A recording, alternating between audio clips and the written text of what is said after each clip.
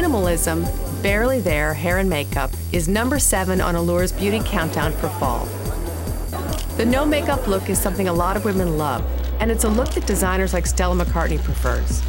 She likes her models to be naturally beautiful, but the key to this look is to pay attention to the small details, like great skin and groomed eyebrows.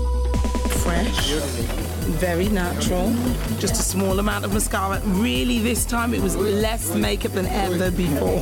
So all we did was a little bit on the lashes and a little bit of beige around the eye, and just healthy, natural cheeks, but it is a bare minimum. We always like to think we're going to have makeup, but the girls look so beautiful without it.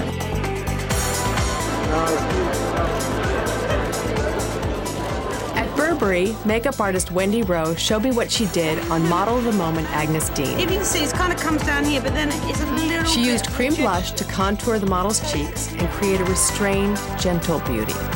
We're making it a little bit cool, a little bit modern. They've got like a muted brownish mouth under the eye. I pulled these colours from the collection. There was greens and golds. I think the Burberry girl's not about showing off.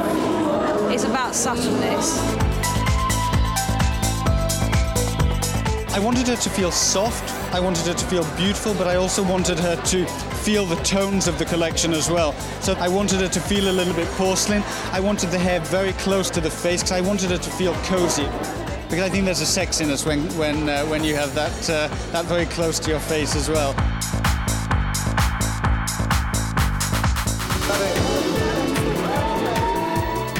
Here's an Allure tip. Eyes can look tired without any makeup at all.